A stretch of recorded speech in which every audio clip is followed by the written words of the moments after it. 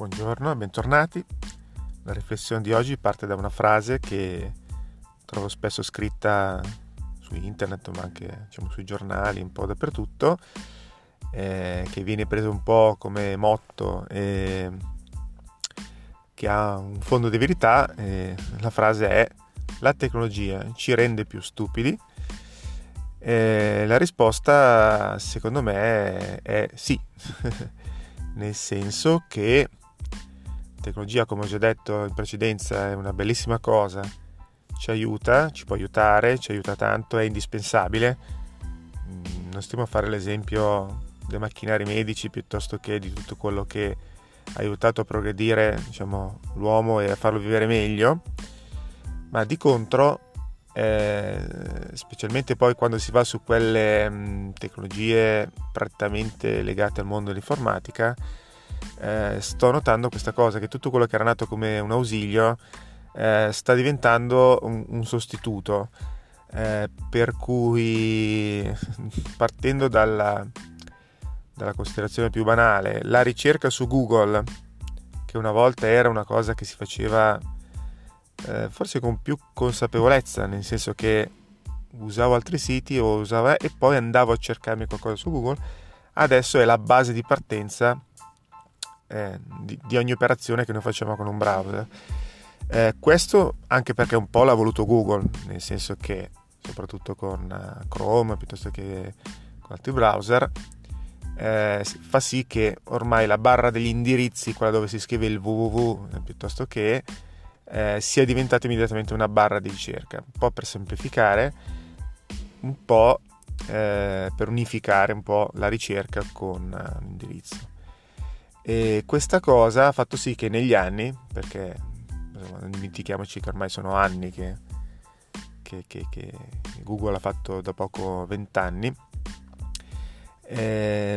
questa cosa ha fatto sì che nel tempo abbia potuto notare che progressivamente la gente ha disimparato a usare le tecnologie in modo corretto. Nella smania di semplificare e fare qualcosa di più semplice abbiamo perso la cognizione dell'uso, per cui diventa naturale, specialmente per chi non ha il progresso, per chi non ha avuto la situazione di prima, che quella cosa si faccia così.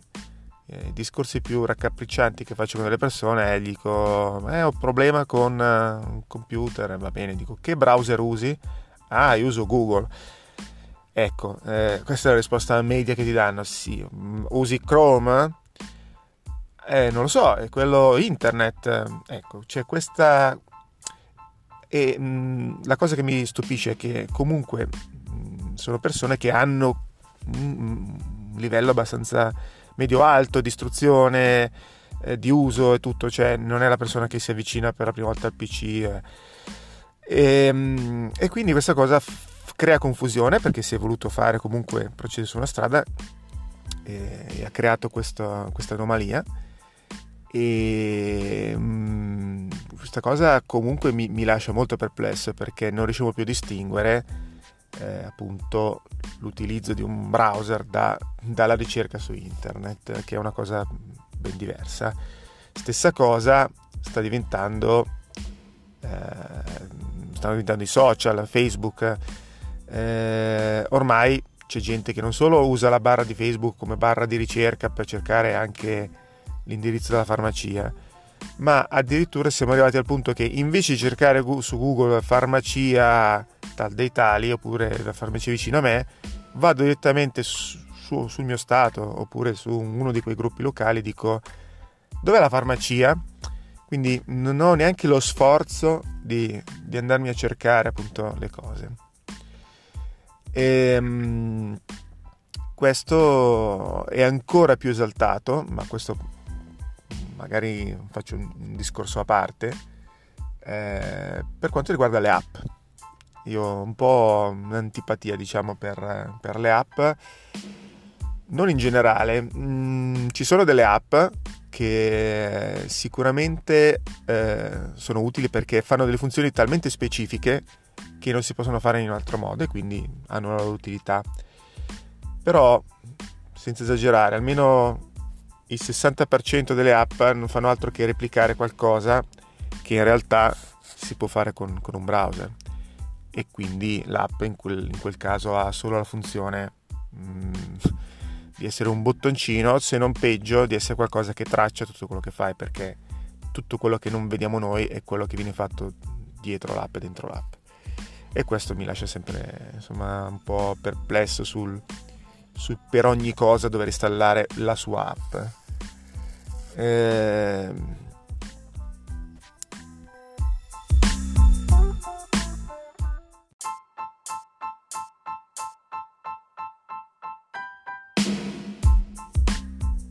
Ciao, per registrare questi podcast sto usando una piattaforma che si chiama Anchor. Lasciate che vi spieghi perché. È gratuita, c'è un bellissimo tool di creazione che permette di fare i podcast direttamente dal telefono o da web, dal vostro computer. La distribuzione è automatica verso le altre piattaforme come Spotify, Apple Podcast e altre ancora, e in più è possibile anche monetizzare il vostro podcast con delle inserzioni senza un minimo di utenti necessario. C'è tutto quello che serve per fare il podcast in un posto solo, per cui mi raccomando, fatevi un giro su anchor.fm oppure scaricate l'app gratuita.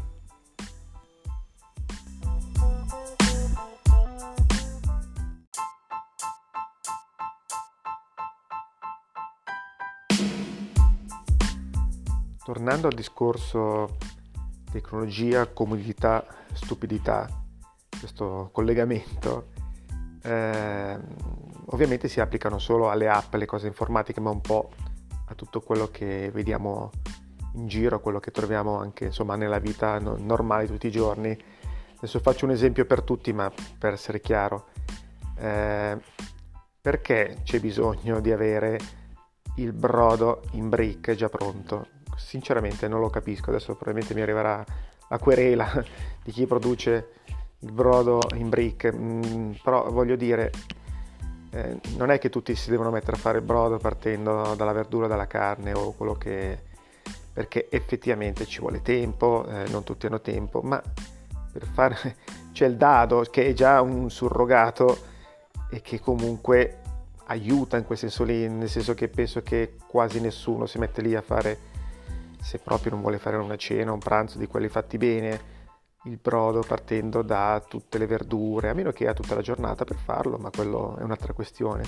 Normalmente se uno vuole un qualcosa di accettabile può prendere il dado, fa scaldare l'acqua e in 5 minuti ha questo benedetto brodo. Non capisco veramente quale sia il plus di avere il brodo in brick già pronto. Ecco, questo è un po' un esempio, quando va oltre, diciamo. Oppure, per fare un altro esempio, mi è capitato di vedere in città come Londra o altri posti trovare dei mandarini già sbucciati messi dentro una confezione di plastica. Ecco, cosa ci guadagni effettivamente qual è il tempo che perdi esattamente nello sbucciare un mandarino o una confezione porta banana, mentre la banana di suo ha già la custodia naturale. Ecco, tutto questo fa parte comunque delle tecnologie, chiamiamole inutili, o magari sono anche utili, per carità, perché però vanno oltre la necessità o l'uso utile, ecco, ragionevole.